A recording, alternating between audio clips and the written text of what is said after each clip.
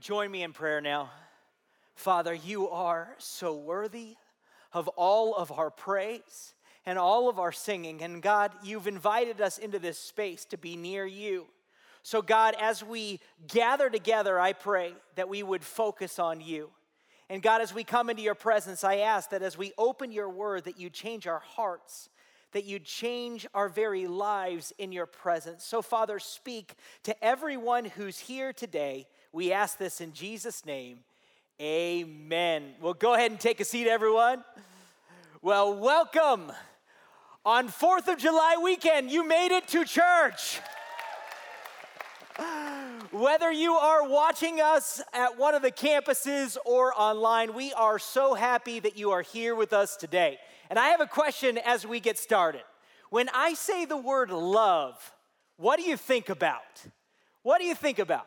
You might think about that woman or that man of your dreams. It's romantic. Or maybe it's chocolate. Or maybe it's the Dallas Cowboys. Yeah, all two of you. That's awesome. You might think of different things when it comes to love. For me, it takes me all the way back to the 4th grade. Because back in the 4th grade, there was this girl named Misty who had a crush on me. And I could see why, because when I was in the 4th grade, I was pretty good looking, okay? Here's a picture of me when I was in elementary school. Oh yeah, the clip-on tie really makes the outfit right there. But I was a looker when I was in elementary school, and Misty had a crush on me. Now, this was before little children were born with cell phones in their hands. So in order to profess your love to another person, you would have to write a note. And so every day in class, Misty would write me a note. And she would say, I like you, do you like me? Check the box. And on the very bottom, there would be a box for yes, and then there would be a box for no. Well, I always drew a third box and put a line down the middle, and I would say, as a friend. And then I would mark that box, and I would send it back to her. Now, I did this for like 3 or 4 weeks. And finally, Misty gets tired of all of my little notes that I'm sending. So Misty writes me one final note. And would you believe it? After 35 years, my mom kept that actual note. I don't know if she was trying to prove that girls actually liked me or what she was trying to do, but she kept the actual note, and I brought it here to you today for your enjoyment. Here's what it says. To Andrew from Misty. And then it opens up, and it says, extra, extra, read all about it to Andrew, note at bottom. Here's what she says. Dear Andrew, I know that you like me as a friend, but you see, Mark likes me. Now, if you like me for a girlfriend, tell me, because if you don't, I'll like Mark. But we could be friends, and we could sit by each other at reading and follow-up and in the media center. But if you like me, tell me, and I'll be your girlfriend. But if you don't, we could still be good friends. Sincerely, Misty. Well, this note, folks, was all that I needed. I got this note, and I wrote her back. Oh, I wrote her back. And I said, I want you as my girlfriend. And from then on, we were going around. I mean, we were the hot item on our elementary school campus. I mean, we were holding hands, we were sitting together at reading and follow-up, and everyone knew that we were a couple. Then 4 days later, I show up to school. And I'm walking out to recess, and I go past the monkey bars and the playground, and I'm like, I'm gonna go see my girlfriend. I am the man. And I walk out, and I'm stopped by 3 of Misty's very close friends. They say, you don't want to see Misty right now. She doesn't want to see you. I say, come on. I'm going to go see my girlfriend. So I pushed past her friends to see Misty crying by the big oak tree. I ran over and I said, "Misty, what's wrong?" She said, "It's over. You're no longer my boyfriend." And she ran away. Misty broke my heart. And it lasted for about 15 minutes that I was actually concerned about it. But I quickly got over it. But it was in the 4th grade that I thought I knew what love really was. But isn't it interesting? We think we know what love is. When we're kids, we have little girlfriends and we play house and mom and dads and all those things. But we really don't know what love is, right? We're just going through the motions. We're just pretending the things that we've seen in our life. But here's what's unfortunate. I think when it comes to loving God, a lot of people do the same thing. They just go through the motions.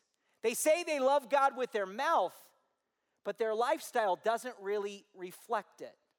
That's why this message is so important, because today I want to share how I believe the highest calling in life is to love God and to love other people. Jesus said so very much about this in the Bible, and one of my favorite passages of Scripture is found in Mark chapter 12. And it's one of my favorites because it's a passage of Scripture that was meant to be chewed on. It was something that we were to reflect on over and over and over again. Now, let me set the scene as to what's happening. Jesus has gone into the city of Jerusalem right before he dies on the cross. He's heralded as the Messiah. They welcome him in, and he immediately goes into the temple on Monday, and he cleans house. He turns over the tables, and from then on, the religious leaders were angry. They were mad, and so they try to knock Jesus off his pedestal.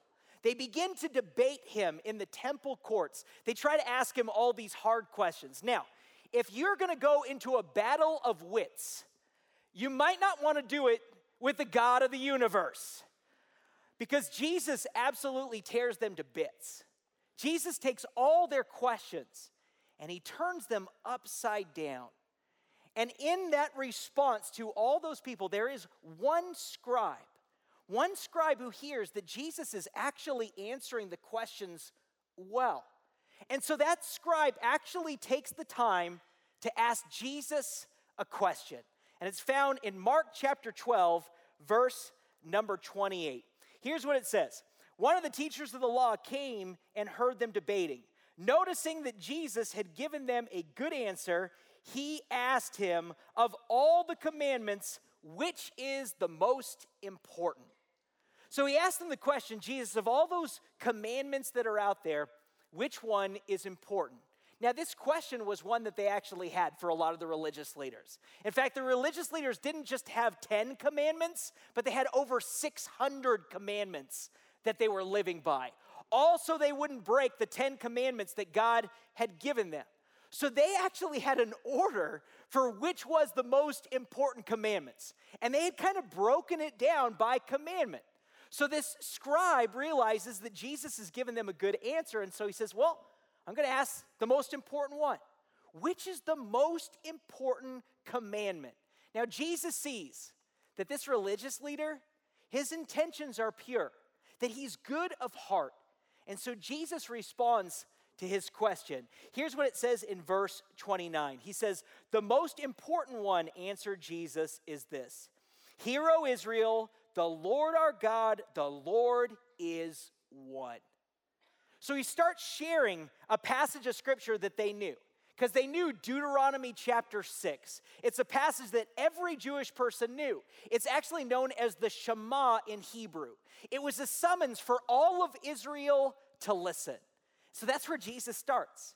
He puts God in his proper place, and he says, there is a God who put everything together that we see with our eyes. There's a God who hung every star in the sky, and that God is someone to listen to.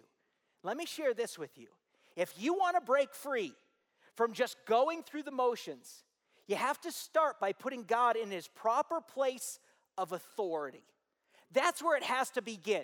You have to say, God, you're in control of everything, and now I'm living my life for you. So how is it that we can break free from just going through the motions. The first thing that you have to do is you have to understand, number one, that you are created to love God. You are created to love God. That's how God made you. That's how God puts you together. And look at what Jesus says. He says, the most important commandment is this: love the Lord your God with all your heart, with all your soul, with all your mind, and with all your strength. That's what Jesus says. We are to love God with all of our heart, with all of our soul, our mind, and our strength. And this is an important one because the love that Jesus is using here isn't like a romantic love. It's not a friendly love, but it's that unconditional love that we see in God's very nature. It's the same word that's used for love in John 3:16. For God so loved the world that he gave his one and only Son, that whosoever believes in him will not perish, but have eternal life. Jesus is saying that we're to love God with that unconditional type of love. That love that says, with all that I have, with all that I am, I'm giving it to you. But then Jesus identifies 4 different areas that we're to love God with our heart, with our soul, with our mind, and our strength. And Jesus does that on purpose because our love for God has to be comprehensive. It has to be comprehensive. It has to be with all of us. And we have to understand those 4 different areas. What does it mean to love God with all of our heart? Now, this is an important one. We're to love God with our heart in the way that we make decisions. You see, in the Hebrew, the word for heart is the word lev. And the word for heart meant the seat of where every decision is made for your will. When you love God with all your heart, you're giving God control. You're saying, God, I don't want to make decisions for myself. I want to put you in charge. I want to follow after you. I'm letting you have control. Personally, myself, this is very hard to let go of control because I am a control freak. I love having the keys and driving the car. I hate being the passenger who rides in any vehicle. It terrifies me. I hate giving my wife the keys. I don't need to talk about that, but I don't like allowing other people to drive. I like driving. I like having control. I like driving as fast as I want to go. And that's the way most of us are. We have a hard time letting go of control. But when it comes to loving God with your heart, you say, God, I'm giving you control. God, I'm tired of trying to do this all by myself. I want my decisions to honor you. I don't want to live my life for my own interest. I want to live for what you want me to live for. So you got to love God with your heart. Then he says, love God with your soul. What does it mean to love God with your soul? When it talks about the soul there, it's saying, what are you really passionate about? What things excite you? What things make you cry? Because those are the things that should mirror God. We should love God with all of our soul by crying over the things that he cries about, getting excited over the things that he gets excited about. Now, 12 years ago, I moved to New Mexico. And this is a different world. Because I had moved from a place where we had a lot of professional sports and where we could go to like Dodger games and Angel games and football games and a lot of other stuff.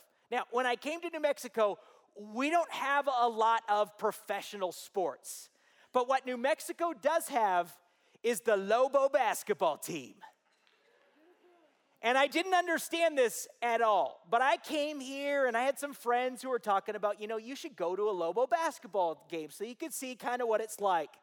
And so my friend had invited me to go and he left tickets for me to go down to the pit. And I was going down not thinking anything of it. Now, this was back when the Lobos were really good. It's been a while, okay? But Steve Alford was the coach back then. They were in the tournament like every year. And so my buddy had gotten us tickets. We went to the will call at the pit, and I looked at my tickets, and it said like 350. I'm like, oh man, up in the nosebleeds, this is going to be terrible. What I didn't know is that the higher your number got, the closer you got to the basketball court. So I get my tickets right with my friends, and we walk down to the seats. And like we are almost sitting on the court.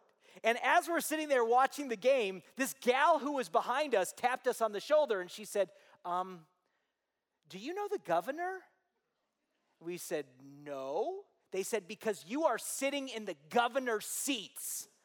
I mean, we were right in the action. It was incredible. And I have to tell you, folks, I got caught up in the euphoria. I was screaming my head off. I was cheering so loud. I was a Lobo, and I was excited. I screamed so loud that I lost my voice. And the Lobos still lost. But I saw just this passion and this excitement for Lobo basketball.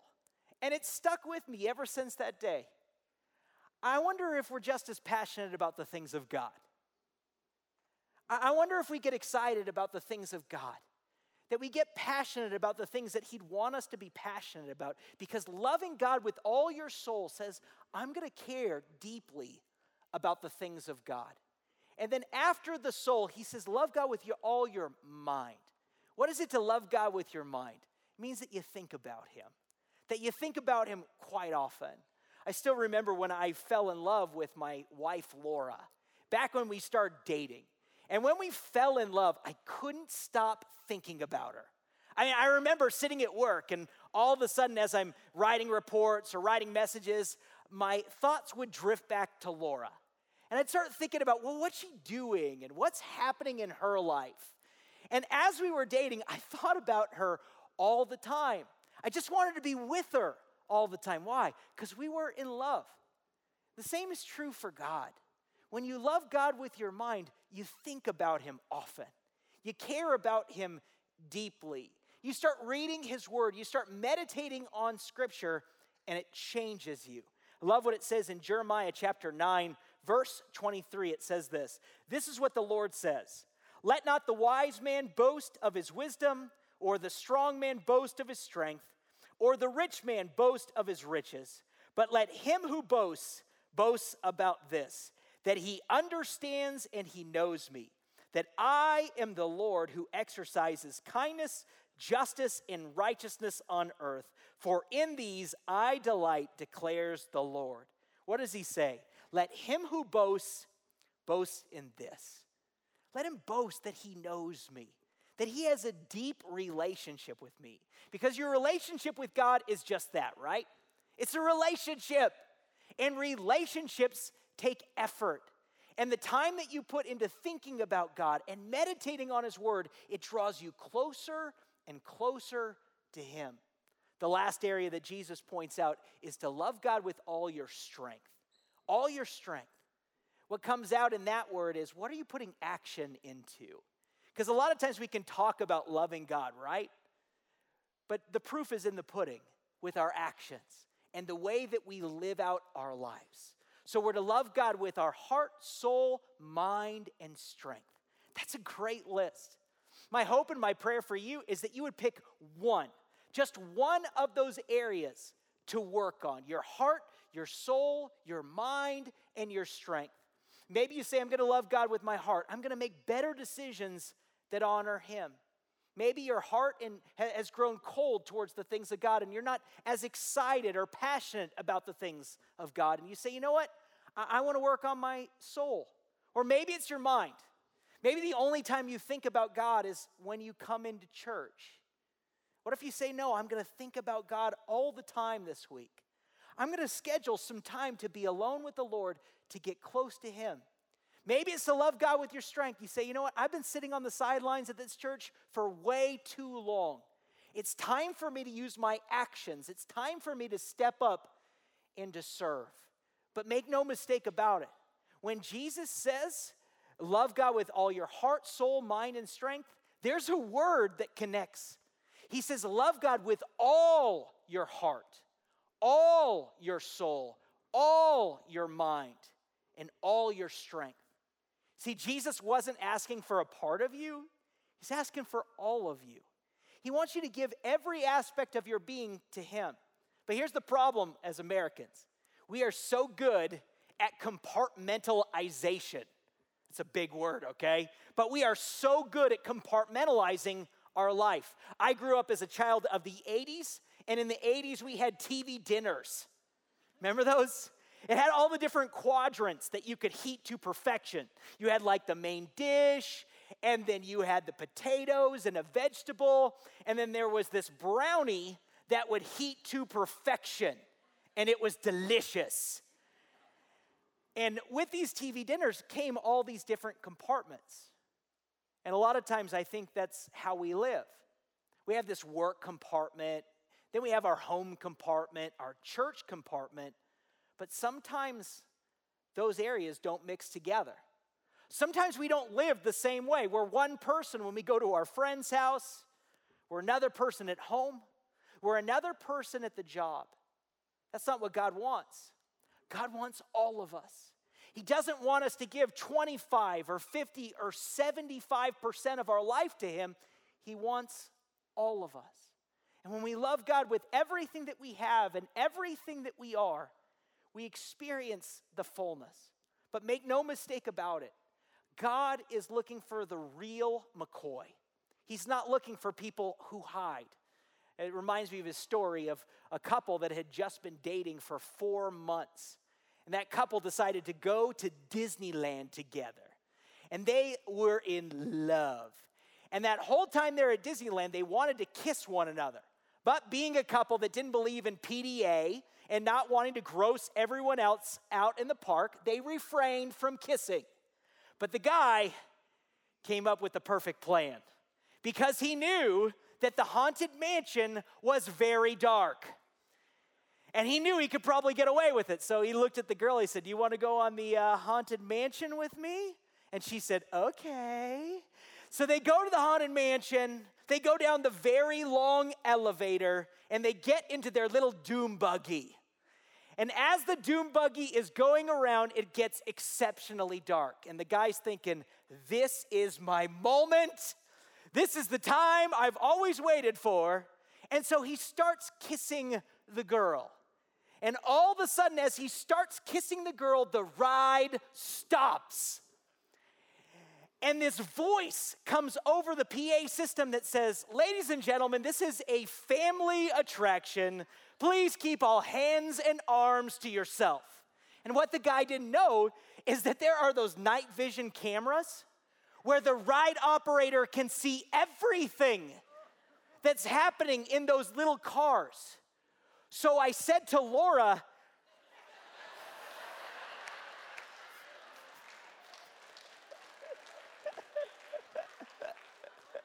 do you think they saw us?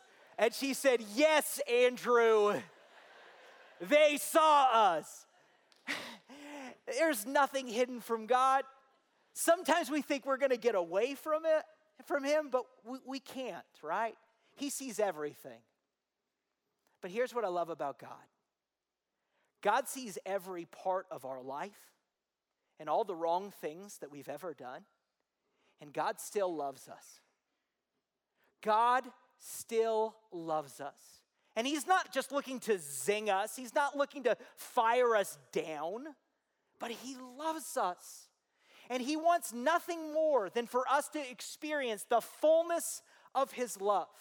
Because when we receive that love, we love him in return. We want to be close to him. We want to love him with all of our heart, with all of our soul, with all of our mind, and with all of our strength. We want to give him our very best. But Jesus doesn't just stop there. He gives us the pathway to get out of just going through the motions by first loving God, but then you've also got to understand that you were created to love others. You were created to love other people. That's how God wired you up. That's how God put you together. He goes on to say the second is this: love your neighbor as yourself. There is no greater commandment than these. Jesus says you've got to love other people. Now, this is so important for us because once you experience the love of God, that love should then overflow to others. Jesus gave us a bonus commandment, another one that's almost just as important as loving God. It's to love other people. And what is he doing? He's echoing his teaching in Matthew chapter 5, verse 16. Let your light so shine before men that they may see your good deeds and glorify your Father in heaven. See, Jesus knew that we were most effective when we're loving other people. That's what turned the world upside down. Think about the early church. They were loving other people, and not the most popular people, widows, orphans, others who were unlovable. They brought them in and they said, there's a seat at the table along with us. We want you to be included. No matter what you've done, no matter how far you've gone, God loves you. And they begin to express God's love to them. And I love what it says in Acts chapter 2, verse 47. It says that they enjoyed the favor of all the people. And the Lord added daily the number of those who were being saved. What turned the world upside down? What shook this world? It was a group of people who said, yes, I'm going to love God, and then I'm going to love other people.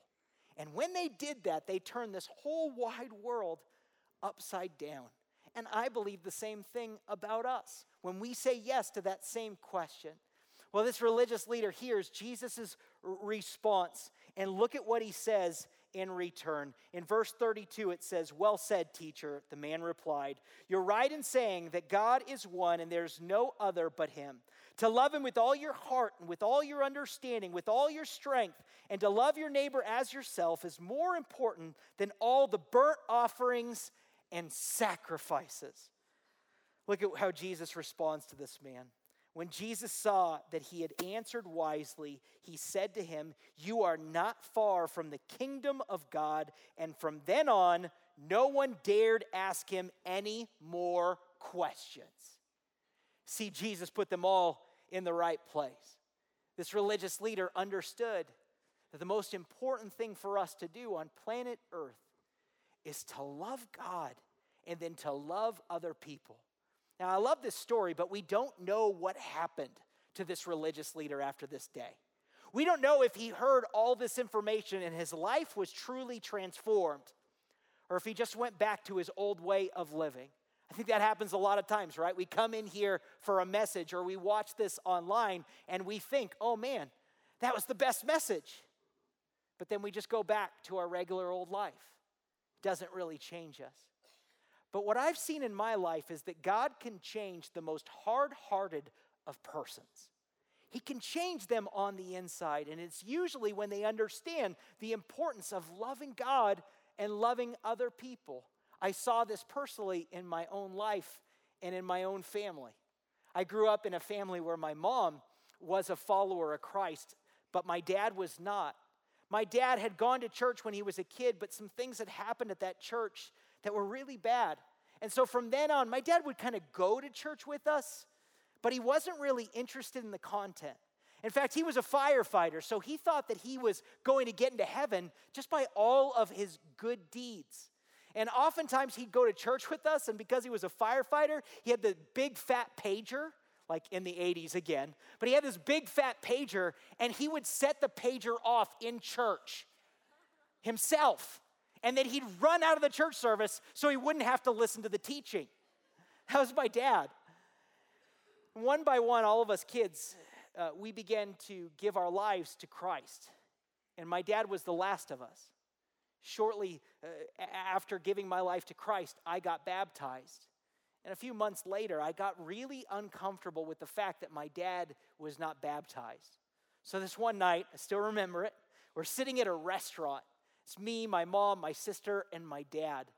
And I'm sitting there in the restaurant, and I'm really uncomfortable with the fact that my dad's not baptized. So I begin to yell at him in the middle of the restaurant. I begin to say, Dad, you need to get baptized. I was a good Baptist all the way back then, okay? I began to give my dad a hard time, and I made a scene kind of in the restaurant because I really wanted this to be true for my dad. When I went home that night, didn't think anything of it. But the next morning was Sunday, and we went to church. And my dad agreed to actually go with us that day.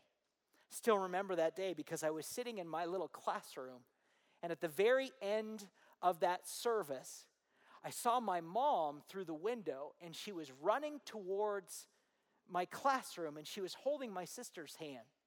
She burst through that door, and she said, Andrew, Andrew, come quick. Your dad's getting baptized today in the service. My father had gone forward that Sunday morning, and he gave his life to Jesus Christ. And after he gave his life to Jesus Christ, he got baptized.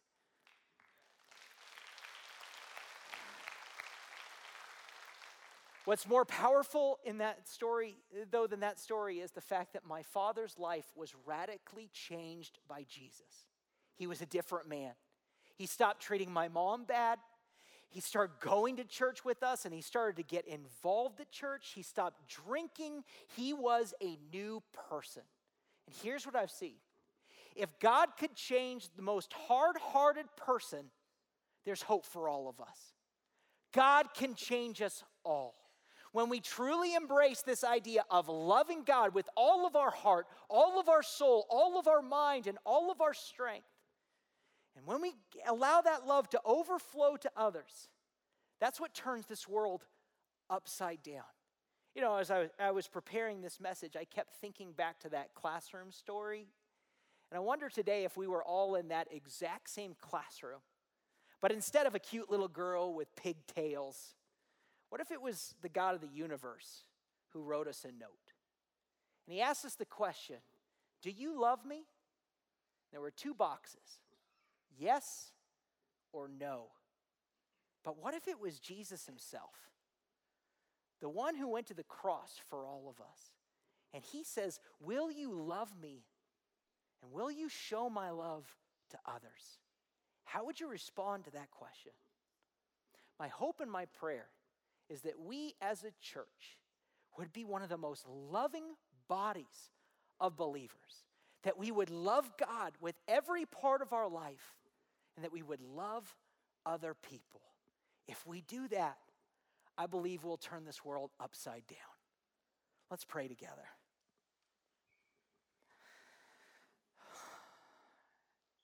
God, thank you for this message.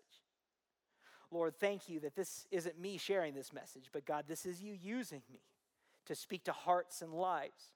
So, Father, I pray for my friends who are in this room and my friends who are watching even online, that God, you might stir into their hearts to love you with every ounce of their very being.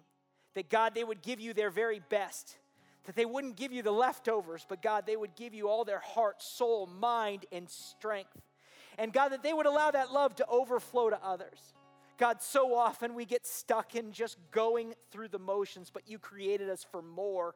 You created us to love you and to love others. So renew our focus today, Jesus. Help us to live for you. Remind us of the truths that we found in Scripture. And God, would you change us on the inside? Pray for the ones who might be hard-hearted today, like my own father. That God, this, Lord, might be that moment that they yield over to you and they let go of control. I pray, God, that they would have that courage to make a decision for you today. I ask this in Jesus' name. Amen.